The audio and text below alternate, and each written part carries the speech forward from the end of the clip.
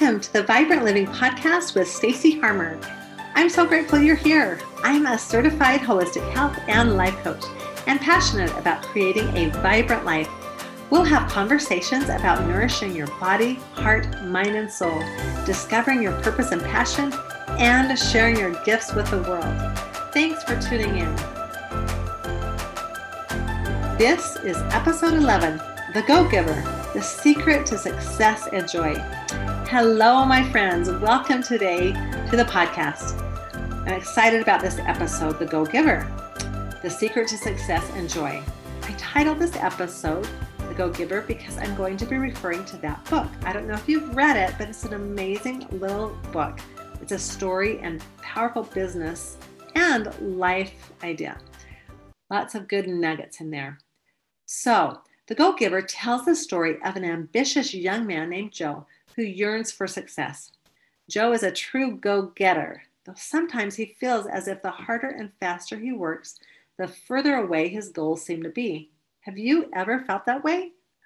Well, one day, desperate to land a key sale at the end of a bad quarter, he seeks the advice of a legendary consultant named Pindar. Pindar introduces Joe to a series of go-givers, not go-getters, who teach him to open himself up to the power of giving.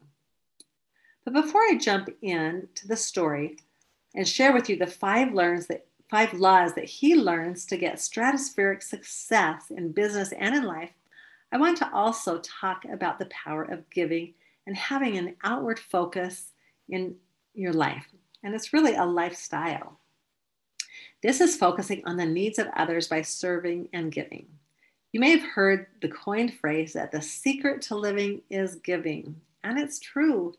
It's the best way I know to lift depression, anxiety, just feeling down in the dumps when we step outside of ourselves and look to the needs of another. It is easy to feel bogged down with our own issues and problems. I remember shortly after my daughter passed away, I was asked by my church leaders to basically be a ministering friend to a woman in our community whose husband had just been convicted and put into prison. They felt wrongly, and she was really struggling with the whole situation. When I was given this invitation and request, my first thought was, wait, I'm the one that is hurting right now. But I feel like God in his infinite wisdom inspired someone to make this call, and it would show me the secret to healing my own heart. This woman was beside herself and so distraught. I would go over to spend time with her. She was going through her own loss and grieving deeply. I began sharing with her my journey of coming to the Savior, Jesus Christ, with my pain and burden that I was carrying.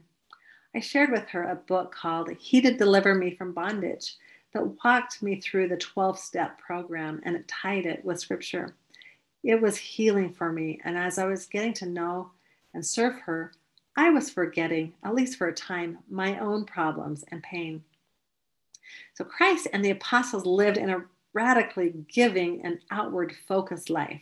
They had challenges and trials for sure, but experienced joy along the way. So when we're giving of ourselves, we feel joy and fulfillment.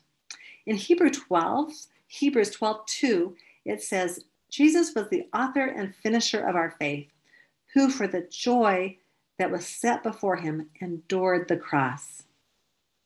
Did you hear that? Let me say it again. Jesus was the author and finisher of our faith, who for the joy that was set before him endured the cross. His life was joyful. It was full of joy because he was constantly serving and blessing others. And he was able to and did and willing to endure the cross because of it. An outward focus and giving life is full of joy. So let's get back to the book, The Go-Giver. It is a business book, but the principles in it teach all about contribution, abundance, service, and success. So in the book, Pindar is the successful mentor teaching the ambitious go-getter Joe. He told him that there was nothing wrong with making money, even lots of it, in fact. But it's just not a goal that will make you successful. He told him that the secret for him to be successful was giving. The majority of people operate with a mindset that says to the fireplace, first give me some heat, then I'll throw on some logs. Or that say to the bank, give me some interest on my money, then I'll make a deposit. Okay, so let's learn about the 5 laws of stratospheric success and how it does work, both in business and in life. Okay, so the first one is the law of value. Pindar introduced Joe to his good friend, Ernesto. Ernesto started his journey with nothing but enough money to buy a hot dog cart and a license to run it. But now he owns commercial real estate worth several $100 million and a half a dozen restaurants. Ernesto shares his secret with Joe and said, your true worth is determined by how much more you give in value than you take in payment. Well, to Joe, that sounded like a recipe for bankruptcy. He said, it's almost like you're trying to avoid making money. But the truth is, does it make money? Well, that's a great question, but it's a bad first question. The first question should always be, does it serve well? Does it add value? You learn to give, and give because you love to. It's not a strategy, it's a way of life. And then very profitable things begin to happen. Ernesto went ahead and explained more. He said a bad restaurant tries to give just enough food and service, both in quantity and quality, to justify the amount it takes. A good restaurant strives to give more quantity and quality for the money it takes, but a great restaurant strives to provide higher quality of food and services than any amount of money could possibly pay for. So the first law is the law of value, and it states your true worth is determined by how much more you give in value than you take in payment. So our focus should be on giving. To look at this through spiritual eyes, in Genesis, when God was talking to Abraham about creating a nation that would be his, the point was always about being a blessing to others. He tells Abraham, and I will make you a great nation, and I will bless you and make your name great, so that you will be a blessing. That's pretty cool. God doesn't often just drop down his providence out of the sky. He blesses us so that we will be able to bless others. Take a look at your life. Do you see this happening? The second law is the law of compensation. This time, Pindar introduced Joe to a woman named Nicole. She's a bona fide genius. She runs one of the most successful educational software companies in the world with more than $200 million in annual revenue. She shared with Joe, your income is determined by how many people you serve and how well you serve them. Quite simply, your compensation is directly proportional to how many lives you touch. You want to have more success in your life? Then find ways to serve more people. Martin Luther King Jr. once said, everybody can be great because anybody can serve. I love that. Ralph Waldo Emerson, in his essay Compensation, wrote that each person is compensated in like manner for that which he or she has contributed. And Brian Tracy teaches about the law of compensation and its corollary law of sowing and reaping, which is also sometimes called the law of overcompensation. This law says that great success comes from those who always make it a habit to put in more than they take out. They do more than they are paid for. They're always looking for opportunities to exceed expectations. And because they're always overcompensating, they are always being over-rewarded. So the second law is the law of compensation. Your income is determined by how many people you serve and how well you serve them. On to the third law of stratospheric success, the law of influence.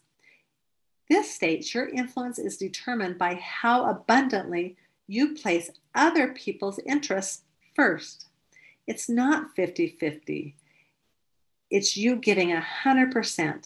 As you do this, you'll have an army of personal walking ambassadors, people who know, like, love, and trust you. If you place other people's interests first, your interests will always be taken care of. I had a super interesting experience the other day. I had plenty to do, but I decided to carve out time to go visit all of my grandchildren. I knew I was going out of town and I wanted to see them before I went. So I decided to run to the store and get them a couple of little cute creative gifts that I knew that they would enjoy. As I was doing this and completely random, some thoughts just started coming to my mind about my coaching program and business. I had been pondering some things the previous days as the new year had just started, but I hadn't made any decisions or really received any inspiration. But as I was in the midst of putting together these gifts for my grandchildren, the ideas started flowing in my head, and I wasn't even thinking or asking about it. But I received some answers to what I had been previously pondering. I pulled out my phone and typed them up in my notes. I thought, wow, I'm carving out time to serve and spend time with my grandchildren, and I'm receiving inspiration for my business. That is pretty cool. So it was a really cool reminder and validated what I'm sharing with you. So the third law, the law of influence, is that your influence is determined by how abundantly you place other people's interests first. Like I said, it's not a 50-50. You scratch my back and I'll scratch yours. The only winning proposition is 100%. Focus on the other person's win. Of course, this is not just in business, but in life, in your friendships, in your marriage, in your relationships. I know it's not always easy to do, and I've been re-energized as I've studied these laws and principles to put them more fully into practice in my own life. Pindar told Joe in the book, if you place the other person's interests first, your interests will always be taken care of, always. Some people call it enlightened self-interest. Watch out for what other people need with faith that when you do, you'll get what you need. Pretty cool. The fourth law may be the most crucial of this book. It is called the law of authenticity, which states that the most valuable gift you have to offer is yourself. No matter what your training is, no matter what your skills are, no matter what area of work you're in, you are your most important commodity. The most valuable gift you have to offer is you in whatever role you play. So the author explains reaching any goal you set takes like 10% of specific knowledge or technical skill, 10% maximum. The other 90% is people skills. And what's the foundation of people skills? Liking people, caring about people, being a good listener. Well, all of those are helpful, but they're not the core of it. The core of it is who you are, and it starts with you. Do you really know how truly unique you are? You are 100% worthy just because you are you. An authentic person is able to listen to others with genuine interest and care for the other person. They don't say things that they don't truly mean. They don't do things that they don't really want to do. And they're able to share their own unique thoughts, feelings, and views without fear of another person's opinions. That's pretty cool because in the culture that we live today, where people are canceled out for saying their beliefs, we have to know that being authentic is being true to who we truly are. Brené Brown stated, to be authentic, we must cultivate the courage to be imperfect and vulnerable. We have to believe that we are fundamentally worthy of love and acceptance just as we are. She says, I've learned that there is no better way to invite more grace, gratitude, and joy into our lives than by mindfully practicing authenticity. So as long as you're trying to be someone else, you have no possibility of truly reaching people. The most valuable thing you have to give people is you, yourself. Doesn't matter what you're selling. What you're really offering is you. And that's the fourth law, the law of authenticity. Now on to the fifth law of your stratospheric success, and that is the law of receptivity. Have you ever heard or been raised with the belief that it is better to give than to receive? I know that is something that I've heard said and believed. Well, in the book, Pindar describes inhaling and exhaling. You can't exist one without the other. And he says it's not better to give than to receive. In fact, it's insane to try to give and not receive. Trying not to receive is not only foolish, but arrogant, he says. When someone gives you a gift, what gives you the right to refuse it, to deny their right to give? Receiving is the natural result of giving. Pindar, the wise mentor, continues to try to teach Joe. He says, at this moment, all over the globe, all of humanity is breathing in oxygen and breathing out carbon dioxide. And right now, all over the globe, billions of organisms in the plant kingdom are doing the exact opposite. They are breathing in carbon dioxide and breathing out oxygen. Their giving is our receiving, and our giving is their receiving.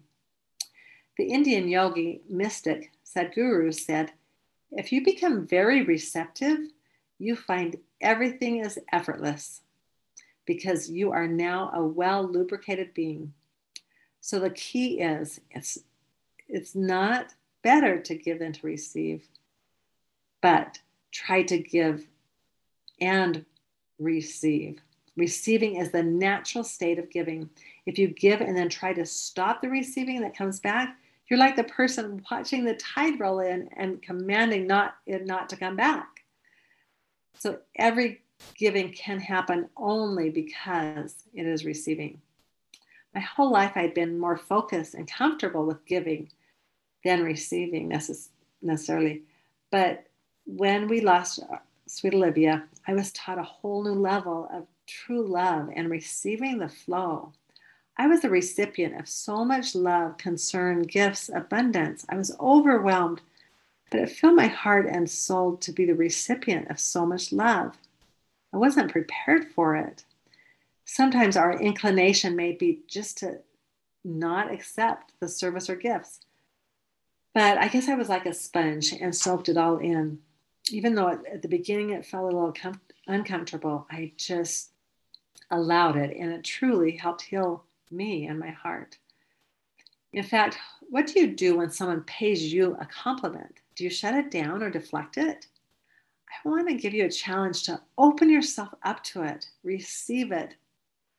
I've heard it said that it's God's way of letting you know how beloved you are through someone else as the messenger.